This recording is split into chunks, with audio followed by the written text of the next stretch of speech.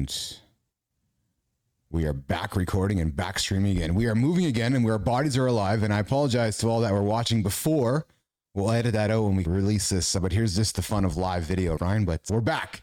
Continuing on, 70 percentile of Canadians are using AI. Yes. And in fact, it certainly it feels like we've passed a tipping point there, if that number of Canadians are using it. Among the Canadians who are using tools like ChatGPT, something like 74% of them are entering in sensitive information on top of that. So I would say that we seem to be past even the Web 2.0 revolution in terms of people moving to the cloud. Yes. It appears that Canadians, by and large, are more comfortable using this type of technology, at least using it themselves. Interesting. What's really interesting, though, is that while some very large number of Canadians are using the technology themselves, a very high number of Canadians feel very uncomfortable with the idea that businesses are using this technology, especially if it involves the use of their sensitive information. For example, 40% of people feel like businesses are less likely to be able to perform the way that they expect them to. They have less confidence that they'll be able to deliver on the services that they're supposed to if they use tools like ChatGPT. And what's really interesting is that people should understand that ChatGPT is going to make most businesses better at what they do. Not just ChatGPT, frankly, any of the big AI tools. They should make services better, but Canadians, in fact, are concerned that it's going to make things worse. They're also going to make it so that Canadians don't have confidence that they're going to be able to keep their data secure. And what's interesting there is that AI has become a seriously important tool in terms of protecting people's confidential information. There isn't an IT person on the planet that isn't happy that they can have an AI looking out 24/7 to make sure that there aren't breaches of data and bad actors trying to make their way onto their servers. And yet Canadians don't know that. And so it's really interesting. It seems to be a very different evolution than, say, like Web 1.0 or Web 2.0 in that sense. Is this, Bryan, but Bryan, this is fascinating, Bryan. Is this more like coming from analog to the internet, where there were some people that were just, want nothing to do with the internet?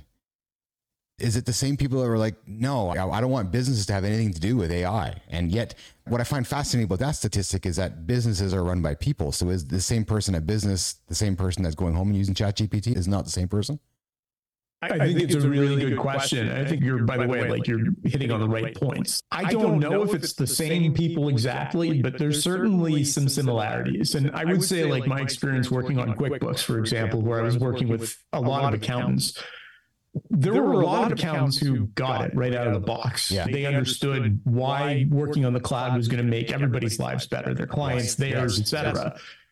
But there were a lot of them too who just said, no, I'm clinging onto my desktop until I'm done working. Yes. And certainly those people, they had their arguments around security, and they had their arguments around, is it going to be as efficient and so forth. And I think time's proven that it's better to get ahead of these things than it is to be the dinosaur that sits in the back of the room and waits to become redundant. Words per minute in the accounting world is no longer that big of a feature, frankly, as an employee or as a bookkeeper, et cetera. That's all been replaced with Web 2.0. Now, if you're going to be moving on to AI and Web 3, which are probably two connected technologies in a lot of ways, 100%. You're looking at further becoming redundant if you don't embrace these things, which I think just not that I'm here for this reason, but as a plug for the work that you're doing, Keith, I think it's super important to be able to help people to enter into that era. What do you make of all this, Bryan? Clearly you've spent your time in this field, you've done your research, you've done your reading, you're working with customers, talking with customers about it.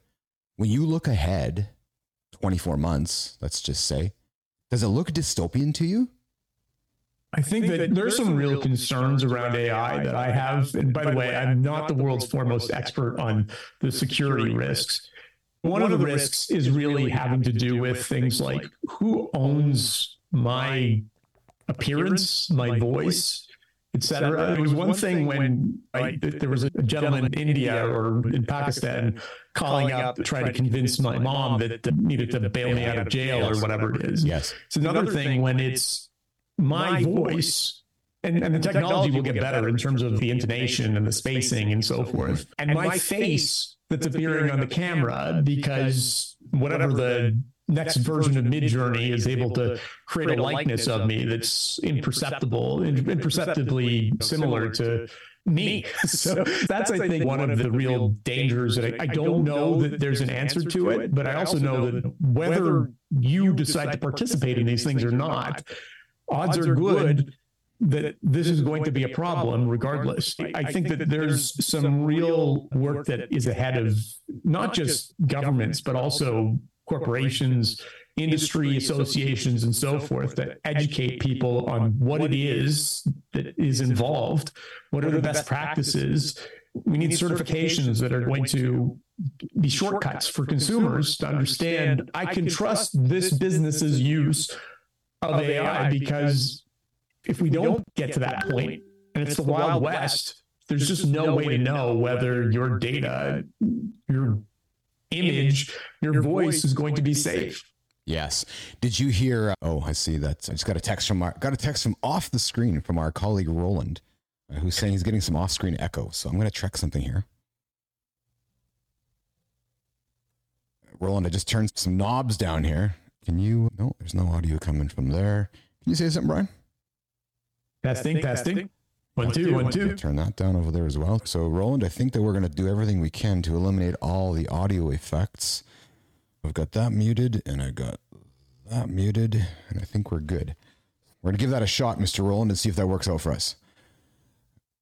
It's still happening, he says. Bryan, do you have headphones? I do have headphones. You want to throw some on? We'll see if that fixes things up here live in the lab while Bryan's doing that. Having a chit-chat about AI, the impacts on society with artificial intelligence. PR expert Mr. Bryan Tritt joining us today from the agency Brand-Aid. Not Band-Aid, but Brand-Aid, right? Is that any better, Keith? I think we'll have to see what Roland has to say. Yeah, it sounds good to me, but we'll see what Roland says. If it's still echoing, well, then it's probably somewhere within our tech setup. So, when you think about the likeness and your digital likeness and still happening, no, which is good. The headphones work. Thanks, Roland. Thanks, Bryan. One of the segments we're trying to do here in the lab is talk about current events. Did you see the news today from the New York Post regarding the interview with Donald Trump yesterday? No, I did not. Tell me about it. Oh, so Roland, are you saying it's still happening? You just said no to me. So anyways, there was an interview that, and I haven't checked recently, but I just over my morning coffee this morning, New York Post put one of the news channels down in the States had an interview with Donald Trump and just questioning whether the phone-in interview was real or not. Oh, I see. Because his voice. That's interesting. His voice although with Donald Trump, he has before, he said that it wasn't him, but he's called in posing as his assistant before and stuff like that. So he's a pretty big character when it comes to faking his way into interviews. That's right. Yeah. But apparently it was him. Oh yeah, you can hear the beeps. This is great, eh? So you're hearing the beeps, Roland, off the computer. So I need to figure out how we're going to turn the WhatsApp beeps off the computer so nobody can hear that. I don't know why there is an echo. Is it a bad echo, Roland? Turn that down a little bit.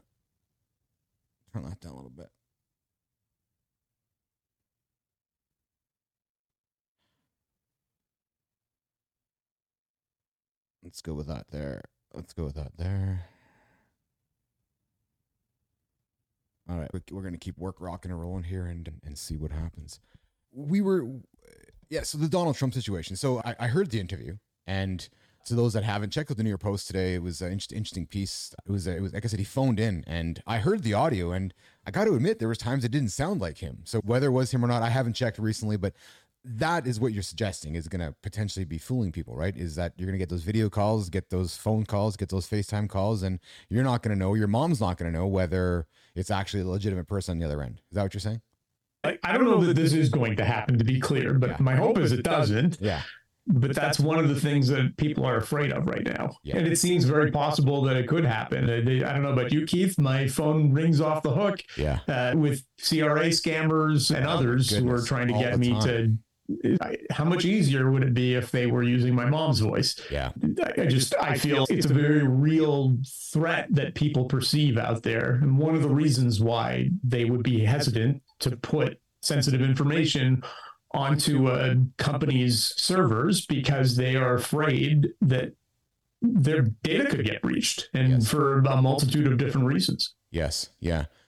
What do you make of the world, or better yet, where does your head go when you think about the American election coming up next year, or the next Canadian election? And it's really the first time we're living in an AI generated election era. Where does your head go with that? Optimism, skepticism, dystopian again? I know enough about how Canadian politics works to know that they probably don't have the most sophisticated, avant-garde AI enthusiasts running their politics. Right. With that said, that could change. Yeah. In the U.S., I would think that there's probably more of a threat in this coming election cycle, I should say, of that stuff being used. I think it's interesting. I would think that you would be foolish not to take advantage of all of the tools that you have at your advantage. I would think that you would want to invest in those sorts of tools. And certainly it would give you a leg up over the competition if, instead of having to rely on highly paid analysts to crunch numbers, you could just go to your LM and ask it questions about, tell me which 3 talking points are going to resonate the most with this particular audience. I would think that there's some real possible use for the technology as far as elections goes. I also, though, would be concerned not so much about the AI aspect of it, potentially not in this cycle. The things like what you were talking about, with forgeries becoming easier to make, etc. The truth is, though, like, you could have done this previously if you really wanted to. The deepfake technology is not that new. It's just accessible deepfake technology, and so convincing of technology is relatively new. And readily available. Yes, exactly. Great segue. ChatGPT came out last November. You're in a PR agency. What was it like when you first used that tool, and what was going through your head? I thought, this is it for my profession. When I asked ChatGPT to write a media pitch about something that was topical at the time, and I'm too afraid to use it for real business purposes, I was just putting in a fake scenario and asking it to do it. And I thought it wrote better than I did. Yeah. And it came up with some really great strategies as well. The more that I used it, the more I realized, no, actually, that it's not quite ready to take over my job yet. But I wonder within a few years whether it might be. What has it done for your job, though? I would say it depends, is the truth. When I was working at Binance, there were ways that I could leverage it in my day-to-day life, and that was huge. It gave me shortcuts. I was able to figure out ways to be able to get more value out of the tool by, for example, asking it the opposite of the questions that I had been asking it, by giving it setups, telling it who it's supposed to act like, giving it guidelines in terms of what it's supposed to output. And it's been very helpful to me in my work today. But I would say that the problem is that many companies have not yet caught up to the technology. There's security issues. I'm sure you're all too aware of with the work as well. And I've heard some people that I respect say things like, listen, the fact that security is coming in version 2.0 of this thing doesn't give me enough confidence to use it in version 1.0 of the thing. But I think there needs to be either a way that you could deal with this problem using insurance, and there are ways to deal with it using insurance, or alternatively, if that's not an option, which it wouldn't be in like the fintech space, for example, you can't put anyone's financial data at risk, obviously. Yes. Then you're looking at ways that you can use the tool that don't involve using any sort of secret or confidential or sensitive information. And there's still ways you can do that. Well, I'm glad you raised that, because I'm going to rant for a moment here. Sometimes I wonder, Bryan, whether that's just the headline mania driving clicks and clickbait. listen, I'm not suggesting nobody should be worried about security when it comes to ChatGPT or Claude or Bard or any of the AI tools. But is it any different than how we use Google or how we use the internet today? Like, we use common sense, right? I don't sit on Google. Probably not. That is the truth. And I think you're asking the right questions. You've obviously thought this through. Right. So I'm not sitting down. The data shows that the public is afraid. And the truth is, if you were on the wrong end of a data breach, yes, that would be big news and would probably be pretty deleterious it'd be bad news basically for your business. Yes. I'm not suggesting that we shouldn't use AI. I just think that we should be aware of the fact that using Claude or using Llama, I don't know what sort of things, I don't mean to just pick on Perplexity, but I don't know what sorts of things they have in place to protect that information from getting out. And then, of course, there's also like the T1000 aspect here. Yes. What is the AI going to do with my information once it has it? And I think these are all really big reasons why there should be more transparency around practices when it comes to these sorts of things.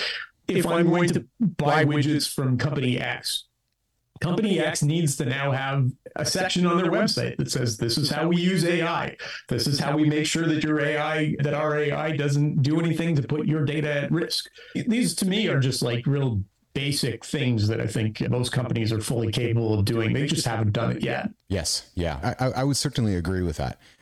Let's talk a little bit about PR and truth and how the world is continuing to interpret truth. I'm fascinated by truth these days, Bryan. I know I ranted about a project I'm working on, Truthbox. We talked a few minutes off air about it, and I'd like to take a few minutes talking about just the idea of truth with you. And for anybody listening, and when I talk with my business partners about this, I really continue to paraphrase this one statement. And you know me. I think you know me well enough. I'm not a conspiracy theorist, and I'm not trying to suggest becoming one at all. And I'm not trying to unwind what society has known for the last 100 years or forever about truth. What I know, though, because what I've seen with my own eyes and what I've built with my own hands, is I can create my own truth now. And I can distribute that truth in mass quantities to the point where I can convince a lot of people that is truth. And we have spent a lot of time talking about AI and what it can generate and what it can do. And I don't know if enough people are considering what I've just talked about, which is what is true and how and where we are getting our sources of information. I think we are moving towards an internet which is largely paywalled, where if you want to interact with the New York Times or the CBC or the BBC or whatever news organization, you're going to have to pay to get into their content because that's how you're going to get your trust. But I'm really curious as to where people go and get their content from the horse's mouth and where they go and get their truth. From your perspective, Bryan, in PR, what is truth in 2023? That's a big question, Keith. I agree with you, by the way, and I'm super excited to hear more about Truthbox. I think the little that I have heard and what I heard you tease on previous episodes of this show, I think it's going to be hugely important for people to be aware of just how much this accelerates a problem that already existed. And what problem is that? I hate to do this because, like you, I'm sure I love social. I grew up as a social media manager, yes, working on your business, frankly. Yes. Like, social media has given me so much, and it enriches my life on a day-to-day basis. But the algorithms, they're not designed to deliver truth. They're designed to deliver engagements and dollars, yes, to advertisers. And you don't have to go any further than the quarterly releases for the different publicly traded companies to see that. So I think this idea of there is a truth, it's a reporter's job to uncover it. The reporter has ethics that person is going to adhere to that will help them to figure out how to report on the truth. It seems to me that the media keeps getting smaller and smaller in Canada. Yes. That puts more and more pressure on these. And by the way, being in PR and exposed to a lot of reporters, it's not an easy job that they have to begin with. And now it's becoming more and more difficult by virtue of these heavy workloads. I think they become more important. I think a reporter has never been more important. I totally agree. I think what somebody at the New York Times does, or I keep picking on the Times just because they've been around forever. And it's not about agreeing or disagreeing with what the Times produces. It's about having a third party that's doing their investigative journalism and investigating, right? There's not enough investigating happening. And as we can create more fake content, investigating has to happen. Where I'm struggling though, Bryan, I go back to the truth is rarely do we as consumers appear to get the truth from the horse's mouth. I think it's interesting. So there's two things that I would say about that. So one of them is that's true. Look, social media is going to serve up information that is frankly going to be a bit of an echo chamber. Yes. Things that aren't popular are probably less likely to appear on your newsfeed unless you happen to engage with things that are really unpopular with you. Yes. And I would suggest that recent legislative changes have probably amplified that for certain types of people. And I think it's potentially only going to get worse in that sense. But getting back to your original question, like these reporters, there's a large variance now in terms of what sort of reporting people are giving and what sort of reporting people are putting in. But there's some really good journalists out there that I would trust inherently. Yes. And then there are others that raise an eyebrow and wonder what's actually going on. And as a person who is just a member of the public, especially if you're a member of the uninformed group of people, yes, people who don't follow this stuff on a day-to-day basis, and that's the vast majority of people as far as I know. Yes. Then it's really tough to know what's real and what's not. And it is concerning. I think the role that AI plays in this, though, is really one of exacerbating it. It's making it worse. It's putting tools into the hands of people who previously, if you couldn't write well, nobody was going to read your dribble. Now, if you have access to an LLM that can write perfectly and writes better than I do, and spent 11 years in post-secondary education, yes, anybody can write stuff. And so like you're removing a certain level of, I don't want to say intelligence, but you are though. You're removing that level of being able to actually express yourself. If that comes easily now to everybody, it democratizes it, and not necessarily in a good way. So Google was one way of democratizing knowledge, whatever it was 20, 25 years ago. AI has democratized conversational insight and conversational knowledge unlike any other technology. When I can have a doctor in my pocket and talk to it as much as I want and get feedback and get empathy and get answers to my questions and get conversation more than I ever get with my Canadian doctor, I don't know how you don't use that. And I didn't go to school for 8-10 years to go and get that knowledge. I have it sitting in my pocket. I hear you. Although I will say that the flip side of that is that at least I've been on the other end of an LLM asking it questions about medical problems and so forth. And then it turned out it was completely wrong. Yes. And in fact, like had me worried for a week about whether something was really going to be a big health problem for me. And it turned out that it was a little blip, nothing to worry about. Yes. So I would say that once that technology gets better and better, there's no question you'd be silly not to use it. In terms of getting back to your original question around hearing it from the horse's mouth, I would say that for me, hearing it from the horse's mouth is not always the truth. I'm going to hear a real spin on it. Yes. I trust most, I shouldn't say most, I trust many journalists, probably most journalists even, to be able to help me to understand whether what I'm hearing is true or not. Because if you haven't investigated it from all sides, you're probably not going to be able to deliver something that resembles the truth.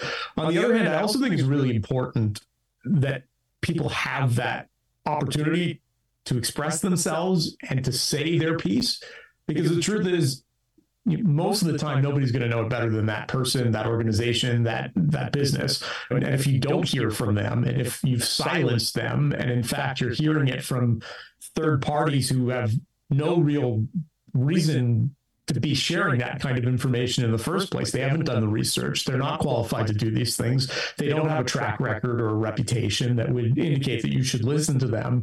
That's a very bad situation to be in. So I think Truthbox, the little that I know of it, going to be a very valuable public service.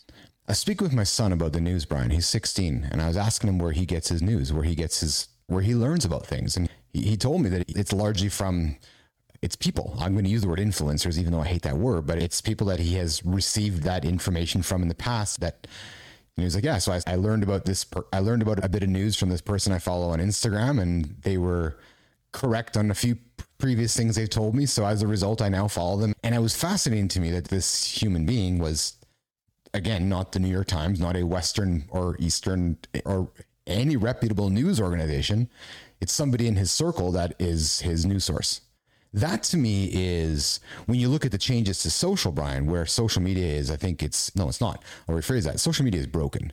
Social media is done. The way the social media was when you and I were at ICUC and the way it was over the last 15 years, that's no longer the case.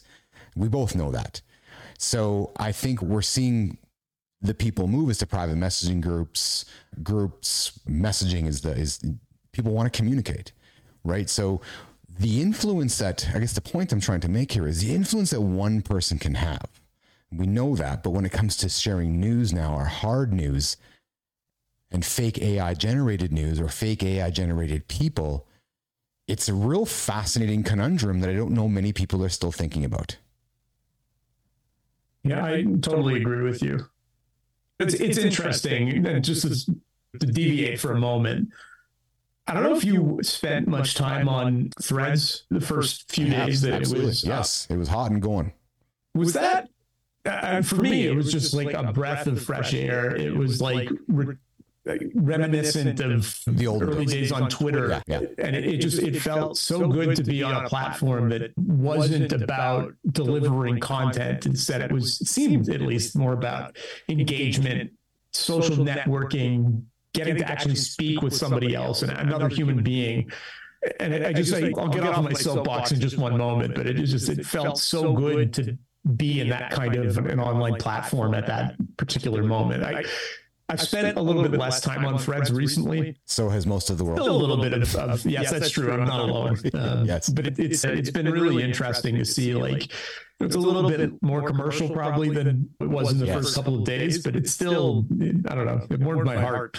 Yeah. I left social back in whatever it was, 2016, 17, just left. And as a result, it reflects upon the follower count and all that ridiculous, those numbers. But my point is that stepping back into it, you certainly see a different world, right? It really is a shopping mall, isn't it? It really is a big flyer. It really is just a big corporate cesspool of people just trying to gather your attention to sell you something. And frankly, now that we're back in the game, we're one of them. We're trying to gather people's attention, pay attention to us, build trust in us, build a tribe with the Business Athlete Performance Lab, and get interested in what we're doing. And hopefully along the way, we can monetize that interest, because that's really what it's about. We're trying to monetize this, right? You're not here because you're not looking to make some money. We're going, okay, Bryan's going to be on the show. We're hoping to get some awareness for Bryan. Maybe one day out of this, maybe Bryan gets some business. And it's the same thing. We're all fighting for attention. It's quite fascinating to me when you step back into social today. Yeah, I think it's a good point. It really is. Definitely. There are very few people who are, I shouldn't say that consumers are on there because they're genuinely interested. Yes. But they're not engaging with one another the way that, I don't know, Keith, if you spent any time with Scott Monty, formerly of Crayola, he was at Ford Motor Company when we were working on his business, sort of social the way that God intended it, which is to say that it's about people interacting with one another and getting to know one another and having debates about things, not just trolling and flaming. And I don't know, to me, like I have this very romantic view of what social was like originally, and it's completely changed. But it's interesting because you used the word debates. And then you also used the word a few moments ago, or a concept around these echo chambers, right? As social became a big echo chambers, the debates left. And here's where I will say that I got challenged with a lot of people in the dying days of Twitter, which was people were not wanting to hear discerning voices. No, why can't we all drink the same Kool-Aid? And I don't know about you, Bryan, but I don't want to live in that world. I don't want to live in a world where we all drink the same Kool-Aid. I want to have healthy debates. I want to have conversation. I want to have opposing views. And it seems to me now you either got to go over here for this point of view, this for point of view, or this for point of view. But you can't go to a place where we all can have a nice conversation and have a debate and just be human about it. It's unfortunate. I totally agree with you. And I think to me, when we talk about, because you can't monetize that, because you can't monetize, to your point, you can't monetize that, because I think you probably could, but my guess is just the algorithms prefer, the algorithms have picked up on the fact that people are more likely to engage with things that resonate with them, and things that are familiar with them, they're going to make them resonate more than things that aren't the opposite perspective. Getting back to what you were talking about in terms of what's going to happen in the election cycles coming up, to me, this is where it gets really concerning. Where I live, in Toronto, in central Canada, we'll call it, Eastern Canada, there are certain narratives that appear to be just completely different than the ones that you would hear in your part of the world, for example. Yes, in central Canada. West. Sure, yeah. And it's interesting to me, like that combination of things where you have significant differences in terms of the narratives that people are hearing, particularly on social, but even beyond that, if you look at local news stories, they're very different. To me, it's a scary thing. And frankly, like I don't know the answer to how this all comes to a head. Yeah, I don't know if many of us do. I know that when I hear stats that experts are predicting that by 2025, 90 to 95% of the content on the internet will all have been AI generated. It makes my morning coffee routine where I sit down and read the paper. It makes that whole thought process really intriguing to me, because it just becomes one big machine loop, right? And again, I go back to truth. I just start to question where I'm getting what's really happened. Are we moving into a world where everything is just spin? Which goes back to it. That's why I think there's more value in journalism than there ever has been, frankly.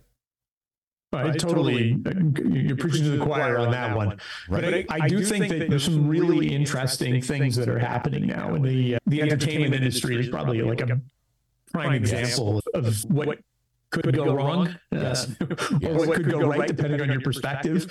But the news industry, that's something too. When I was at Collision, that conference, I attended a bunch of sessions that were intended to cover off media issues. This was me trying to get closer to one of my important stakeholders in terms of journalists, of course, people that I have to work with on a day-to-day basis.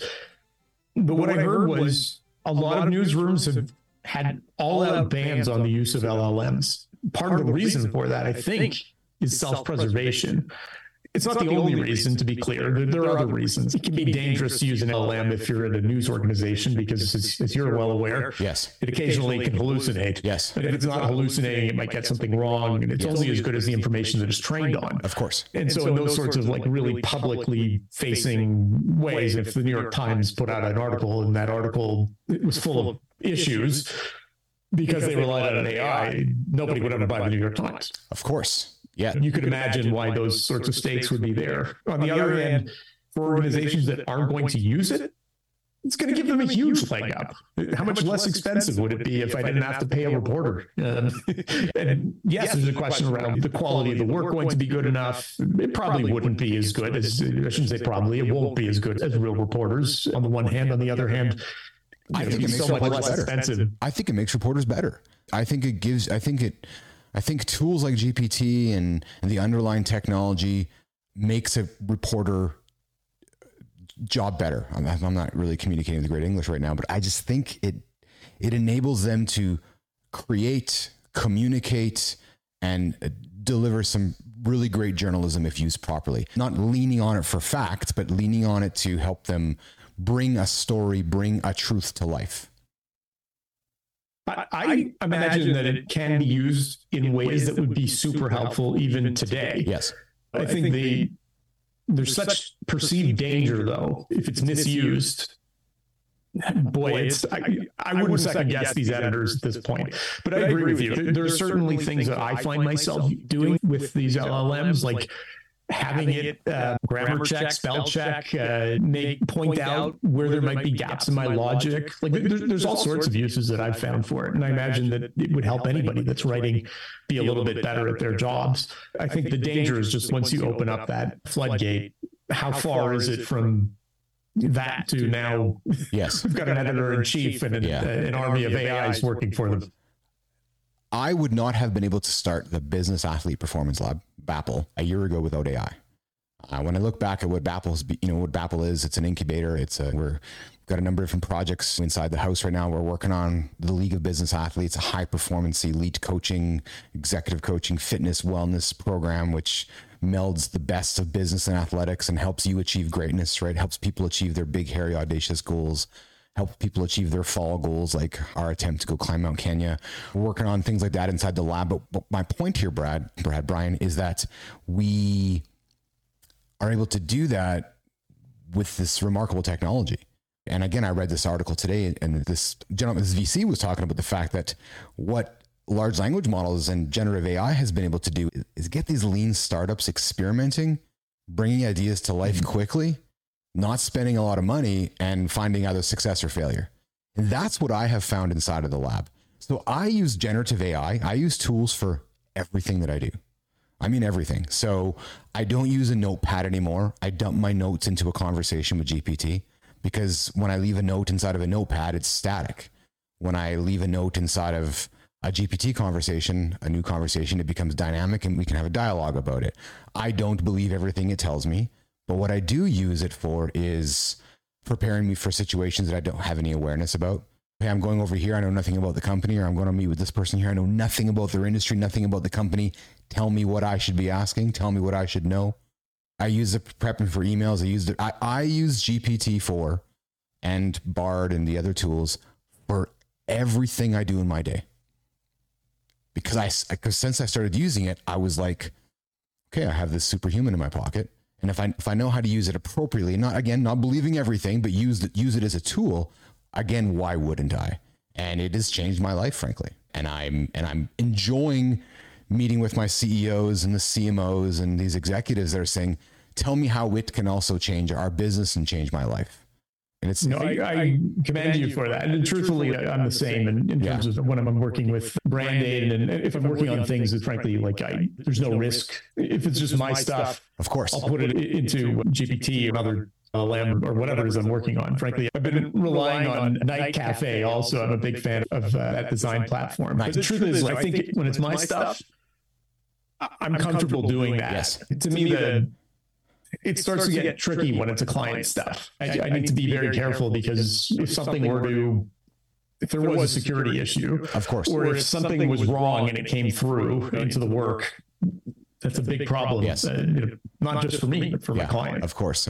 But I'm with you. And I love those AI note takers, by the way. I think they're just fantastic. I love being able to record myself or record situations that I'm in. I was asked for permission first, of course, and uploading those things and asking for top takeaways or finding ways to figure out, are there implications from something that I should be taking into account, using GPT to try to figure out what the insight is. Yes. Asking key questions that will help to unlock those insights. Think about things differently. I totally agree with you. I think it's game-changing technology. At this point, I think the unfortunate thing is, unless you're using a version of ChatGPT that's built within that company's security system, sometimes there can be some risks that are involved. Yes. Yeah. We've done some really cool things in the lab, Bryan, just to share with our listeners and yourself. We've done some really cool things in the lab with some companies where we're taking their own private data and building them their own GPT-4 or GPT, and basically building it with no hallucinating guardrails, not talking bad shit, just keeping the conversation clean, keeping dialogue safe, and delivering great output. Brand output, policy output, on par. And when you show it to some of these business owners, they're like, wow, I didn't realize we had all that data, or surfacing data that they forgot about, or surfacing content that they just bring it all to life again. Right. So that's what we're really finding with these custom GPTs, working with the customer on the educational side of thing, which took all their educational learning program that they've made for the last 20 years and took all that content and built a GPT around it, and basically brought this content to life again 20 years later. Some really cool things you can do with it. I love that. I think, by the way, that's the future. Yes. I also think, I told you this before, but not the first time that you've come up with a visionary idea. The notion, in particular with Backle, I think that you've tapped into something. There are very few senior executives, I'm telling you stuff that you already know, but there are very few senior executives that don't work out and aren't interested in becoming better in all aspects of their life. Yes. Yeah. The idea that you will have, as far as I know, it's still the only one, that you will have the only real LM of note that's devoted specifically to a combination of coaching in your business and in athletics both of which have some serious implications for leadership more generally. Your LM is really only as good as what it's trained the inputs from its users. And so, like, to me, it's super interesting, the idea that you could, at 3 a.m. when you wake up in a panic, you might not feel comfortable calling your coach. It's true, though. But feel comfortable asking Babel. Yeah. And hopefully, if enough people are using it, you'll end up with some really great results that come from that. It's fascinating to me how many people that I have talked to and have read about and done research around that are leaning on these AI coaches or virtual coaches. And I will be honest with you, I've used Pi, large language model from Reid Hoffman and the gang. I'm not sure if you know of Pi. I not know. HeyPi.ai, I think it is. It is a fascinating AI. And what's fascinating about it is just the empathy and the conversation that you have with it. It's unlike GPT-4 or Bing or the other language models. And I was chatting with my stepdaughter a couple of months ago, who's 7, and we just had an engaging conversation with it. So my point is, when I hear people using AI for coaching or for companionship, I can see the benefit of that. Really? Oh, for sure. Absolutely. If you try, I don't think that some of the larger LLMs will let you, but they seem to be capable of doing the sorts of things that, I don't know, some sort of a therapist would be able to do. Well, so when I started the lab, and one of the questions posed to me by one of the partners was, how do we scale coaching? Because there's only 720 hours in a month. How do we turn that into 1440 or 2880 right now? And it was a question that I was troubled by, which is, how am I going to scale a coaching business? I had no desire just to build a singular coaching business. So it was like, okay, let's use AI. Let's use tool sets to enable us to scale Bryan's expertise, scale Craig's expertise or AJ's expertise. And by either using tools like virtual replicas of them, AI models of them, using AI models of their knowledge, doing some really neat things with a company out of New Zealand called Soul Machines, where we're bringing AI avatars to life. So really neat things that I think bridge the gap in the coaching sphere, that if you can be coached by both a human and perhaps an AI assisted human, why wouldn't you? So some really interesting things there, but a good time for me to segue to a segment in the show where our ambition was always to have ChatGPT help drive some of the questions. So what we did was we took your LinkedIn profile and anything we could find about Bryan Tritt, went to YouTube, we found previous interview or something of yours, and Roland did some work. And we have some GPT questions based on LinkedIn, and we have some GPT questions based on your previous YouTube interview. So without prompting, this was some of the questions we got from GPT-4. So the first one, fintech and crypto expertise. First of all, before we get into the question from Keith to Bryan, is that industry dead now that AI has taken on the swarm of conversation? Are people still talking crypto and NFTs and fintech, or has it become normalized, or did some of the lawsuits over the last 12 months really shake people to their knees? Yeah, I think it's to be determined. I would tell you that my opinion, it's purely an opinion. It should not be taken as financial advice. Yes. I've not always done well in the markets. Made a couple of good guesses over the years, but don't trust me on this sort of thing. What I would tell you is, if Bitcoin is still at whatever it is today, it's 20 something thousand. Yeah. 34,000 yesterday. Okay. Canadian. Okay. And the SEC has sued Binance. There are all sorts of lawsuits in the US against major exchanges, other players in the industry. They've shut down banking relationships. If Bitcoin hasn't fallen to zero yet, I think it's unlikely that it will. Interesting comment. So yes. The situation with FTX unfolding, and then like all of the nonsense and FUD that surrounded that, I don't think it can get any worse. That's my opinion. And I think that the people who are invested in it, they seem to be really invested in it. And the other thing, of course, is that we've seen some new interest, in fact, in ETFs coming out of the US. So I think, to me, it looks like trending in the right direction overall. Yeah. But with that said, don't take my word for it, and don't bet it all on Bitcoin just because I think so. So that leads to our question from GPT, which was, you have a rich background in fintech, crypto, and B2B and B2C tech. How do you see the convergence of these industries, especially with the rising prominence of a decentralized finance? It's a really good question. I'm probably not the right person to answer that question, however. I will give it a try. Yeah, let's do that. For me, when I think about the use of AI, when it's combined with Web3, everything just could be so much easier. Yeah. If you think about something like QuickBooks, I don't know, Keith, just how close at certain parts of your career you've been to keeping the books. I'm familiar with QuickBooks. Yeah, I've spent my time in there until I'm like, all right, I'm handing it off. Yeah, exactly. You get to a point where you're like, I didn't get into this because I wanted to enter things into my QuickBooks. Although Yes. somebody who likes these sorts of things, I actually think it's fun. But the truth is, you didn't get into it for that reason. Fast forward to a utopian situation where you're a manufacturer, you get your raw materials from Vietnam, the money is transferred back and forth via crypto. You never need to make an exchange.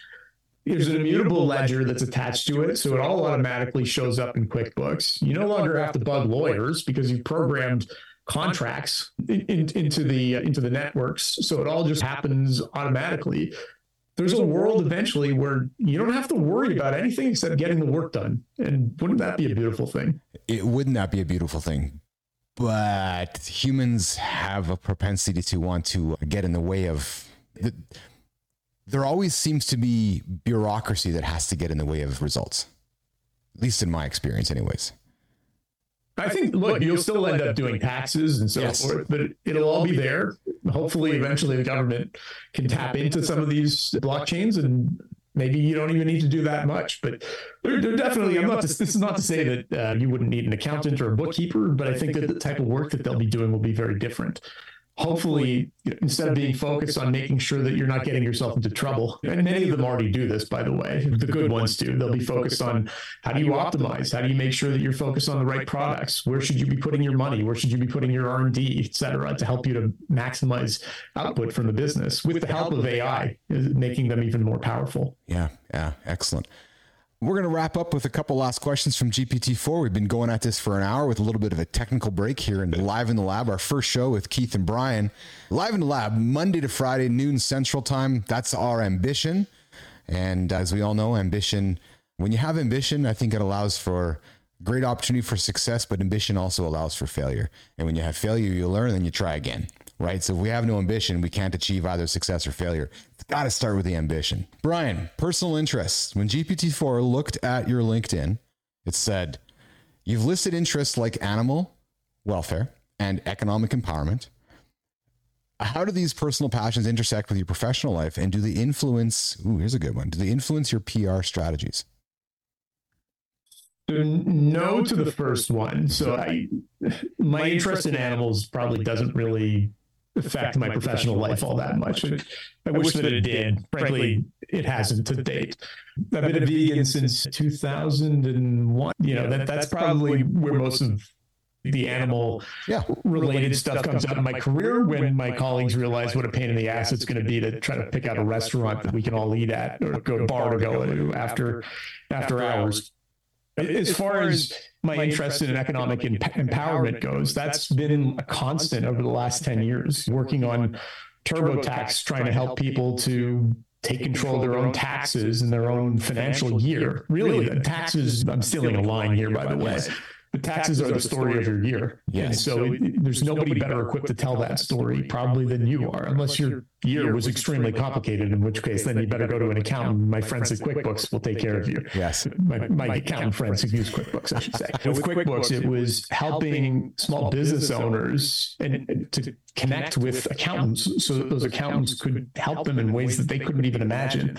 And when I say accountants, I mean being inclusive of bookkeepers as well, although those two are two different professions, and they both bring a lot of value to the table. When I worked for Go Easy, if you're not familiar with them, you'd probably be familiar with Easy Financial or Easy Home, or of course, yes, one of those brands. It was about taking people who had serious issues with their credit and empowering them to be able to improve their credit. And I'm proud to say that we had data that showed that 40% of our customers within 12 months were graduating to prime lending, and 60% of them were improving their credit over the course of that time. Spectacular. So just spectacular results as far as that goes. And then working for finance, yes, the bleeding edge of finance. And I can only tell you, in the West, there are far fewer use cases today. But if you live in a country like Argentina or in Turkey, some legitimate uses for crypto, yes, and will help people in ways that you and I would have trouble even imagining.